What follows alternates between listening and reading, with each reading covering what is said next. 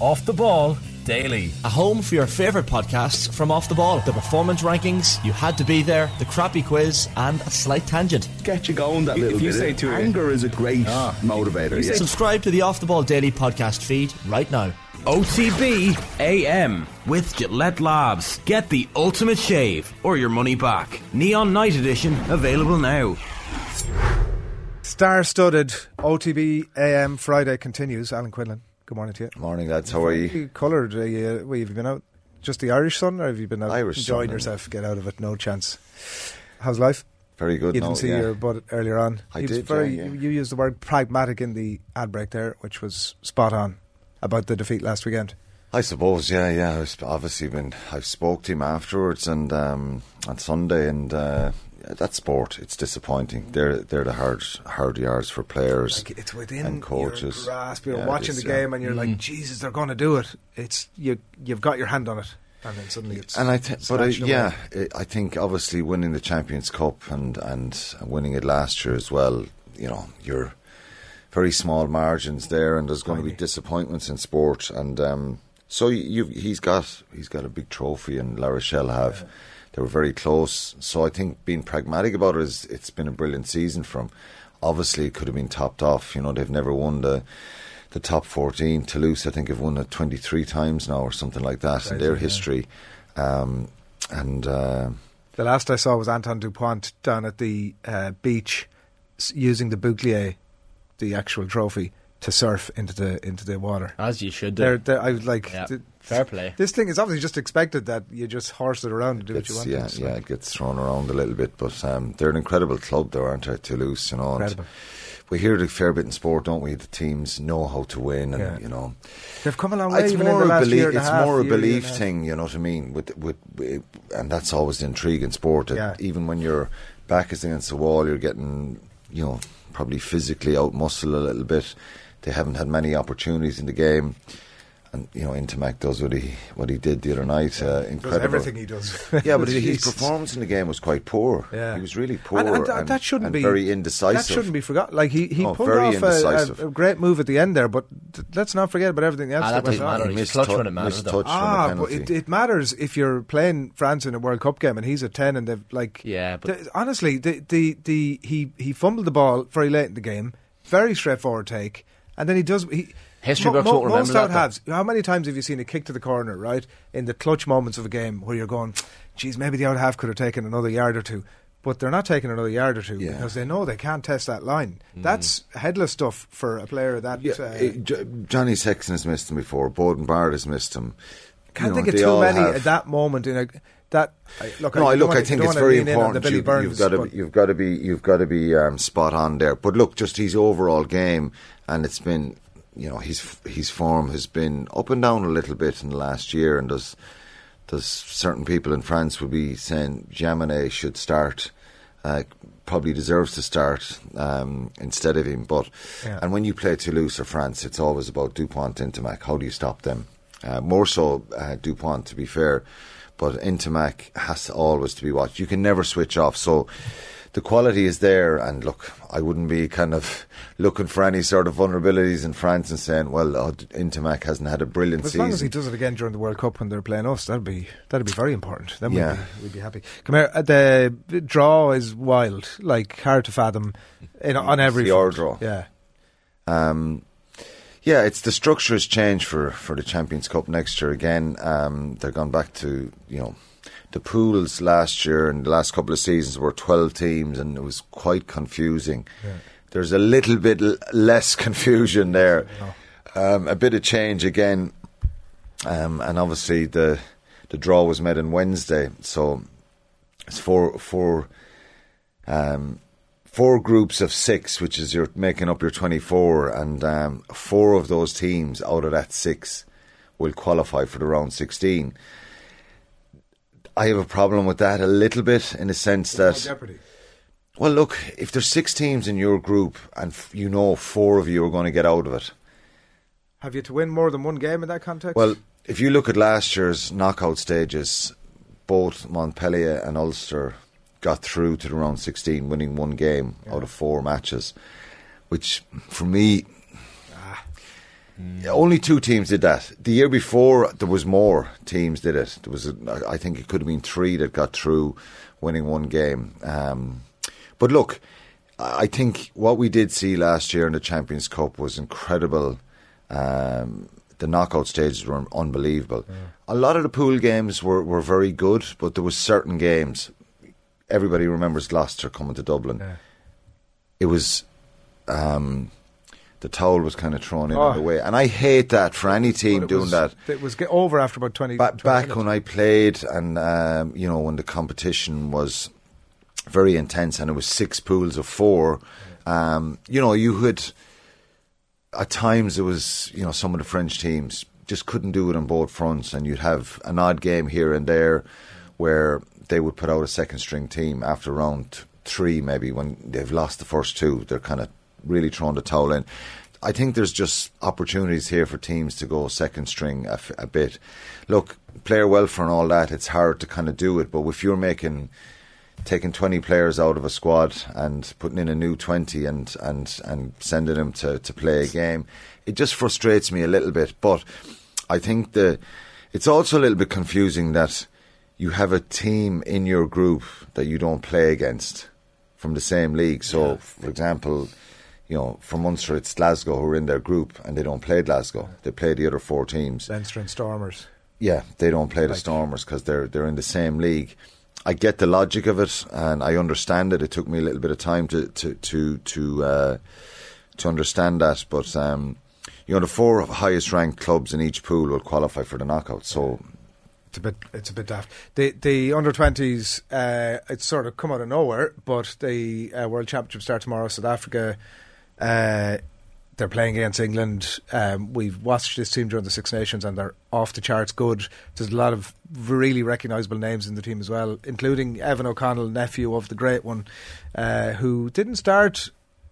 I certainly didn't start most of the games, if I remember rightly, during the... Yeah, he was on the bench for a fair bit of that, coming off the bench for a lot of the games in the Six Nations. Has the group... We haven't seen an under-20s championship for a couple of years because of COVID. Yeah. It's a great opportunity for this team to see if they can kind of have they physically got better, stronger, have they improved technically. Richie Murphy's done a great job, back-to-back Grand Slams. Have they shot at winning it? You just don't know. It's hard to analyse, what Australia will bring, what New Zealand will bring, what Argentina will possibly could bring. England, have an ability. They have a very big physical side. You just don't know. South Africa themselves. So that's the real measure. Ireland play England first up, which is a very tough game tomorrow. And then they play Australia on Thursday and then Fiji a couple of days later. So it's a little bit of the unknown. Obviously, all Ireland can control is themselves here, in the sense that they have a very good platform to build on. And I think listening to a lot of the players the last couple of days and seeing some of the press stuff, they're all talking about improvement and building on what they did in the Six Nations. But it's a very, very dangerous game for anybody thinking that the 20s will just turn up tomorrow and it'll be a foregone conclusion that they'll beat England. I think that what they did very well against England in the game in Cork to win the Grand Slam was defensively they stopped a big, powerful side from getting over the gain line. There's a couple of times England kind of, got some brilliant tries in that game. But one thing about this side is they're tenacious, they're aggressive, and they're confident in what they do. And, when you've someone like Sam Prendergast at 10, who's, pretty gifted, I think the power that they have up front is very impressive. I think they have a very structured... their set piece is very good, but they play a lot as well. So they have a great variety to their game. And I saw that, I did a good few of the 20s games and obviously watched them all during the Six Nations.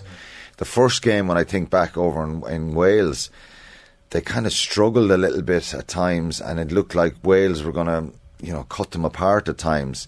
And each time they went up the field, they were ruthless in getting a maul try or getting their forwards dominance. And then they kicked on the second half and they won that game convincingly. So they've some really good players in this side who I think are going to go on and play with their provinces and have a real impact in professional rugby. When you look at the team, Quinny, like aside from maybe Ruan Quinn, who played a couple of games in the URC, I think, for Munster, and Prendergast obviously got a couple of lineouts for Leinster. There's not many players there with senior experience, but as Richie Murphy made the point, they have a lot of experience of playing together, and they have Conor Tiernan has been involved with Leinster as well, and I think Andrew Osborne, Jamie Osborne's brother, he's a very good player as well. There might be one or two more. Henry McAleen might have been as well with Leinster. I think there's 8 of that group are gone into the Leinster Academy this year. They're very powerful players. Brian Gleeson is kind of this big physical specimen, number 8, played really well for big impact throughout the championship in the Grand Slam. He picked up a knock, probably hampered his training coming into this week, so he's on the bench. Evan O'Connell goes into the second row, and Dermot Mangan goes into the back row. He's a very versatile, powerful player as well. And I like what got me during the Six Nations was that those 5, the 2 second rows and the back rows, how dynamic they were, how athletic they were, and how comfortable they were on the ball. I know, obviously, being a back row myself, I would always thought, if you get your back row making 10, 15 carries each in a game, it gives you a lot of involvements, and these guys, I think, have a lot of involvements in the game. Gleeson on the bench, he's such a powerful, aggressive ball carrier, scored tries throughout the championship as well. So I think that's probably going to be the key in this championship for them.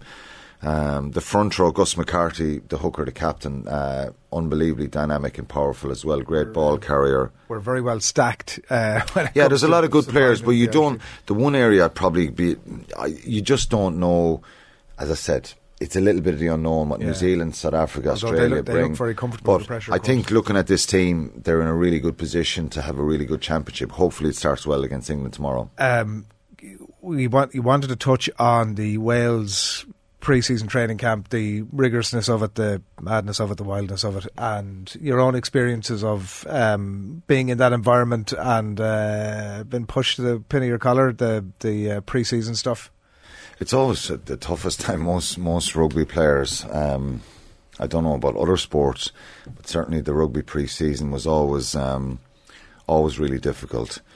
It was that kind because you'd let yourself loose, or because it was no. Well, you've 3 or 4 weeks off on your holidays, and then you're trying to kind of enjoy your holidays. And that last weekend of we're back on Monday, the last weekend, I think it's kind of like going back to school. That feeling of Jesus, we've got to face this on Monday, and you possibly have fitness testing to start on Monday morning, and it's a kind of dreaded weekend, that bit of anxiety that your reality, the holidays are over, but it's tough. And I watched obviously the Wales release footage of them going to an army camp somewhere in Wales, or it could have been in the UK, somewhere at the last week, where they were diving in and out of lakes and water and carrying logs up hills and all that kind of stuff, that army stuff, pulling themselves up ropes. And I saw Warren Gatlin in the videos obviously talking about that, and it kind of brought back memories of going to Poland in 2000. It was cryotherapy. Yeah, it was for cryotherapy. It was in Spala is where we were. Yeah, and it's a couple of hours outside of Warsaw, out in the countryside in the middle of the woods. I think it was a mental and physical challenge. We went for 3 weeks the first time we went there, and we did an incredibly hard week where you're doing about 5-6 sessions a day. So your normal day would be up in the morning, you're monitored, weighed, urine sample, body fat test, in for breakfast, go and do maybe a weight session, then a cardio session, and then maybe a speed session. You've kind of 3 sessions before lunch. They're short enough. Then you do the cryotherapy, and you've probably 20-30 minutes on a bike. It's fairly intense. Anyway, you have lunch, and then you're out for the afternoon, where you're doing a weights hit again, probably a fitness hit, and and maybe a run in the woods to finish your day, and then cryotherapy again. So very intense, shock the system. So your day is starting at 7 in the morning. You're kind of finishing, maybe sitting down for your dinner at 6:30, 6:45, absolutely shattered. Did that for, the week. We broke for the first weekend and went to Krakow on the Saturday morning or Saturday afternoon. Had a meal there. Krakow is a lovely city, and had a walk around there and a few drinks. Back in the bus Sunday morning, back to Spala again. You're driving in the dreaded long drive in the gate. And then we had another incredibly intense week. Players were starting to mentally wane a little bit because it was hard going. You're doing a lot of sessions. And it's kind of that dreaded run in the evening, then at 6 or 6:15 up the woods, up around the hills for a half an hour. And then like the second weekend, we went to Auschwitz. We weren't mentally damaged enough. And this is no disrespect to anyone who's ever been affected by that, or anyone team who would environment going to someplace like I've been there. Look, it was really intriguing to go to Auschwitz and see, and like it was phenomenal to understand the history of the whole place and be there and saw the way people were treated there. It was horrific, but I think we stayed a night there and we had a few drinks again. Very limited. Nobody wanted to have drinks. And Getty was always a big believer of, if you have a hard week, have a few beers. But everyone was burnt out. We went back on the Sunday, and that was the one. Going back in that Sunday was like, God, we're facing this for a third week here.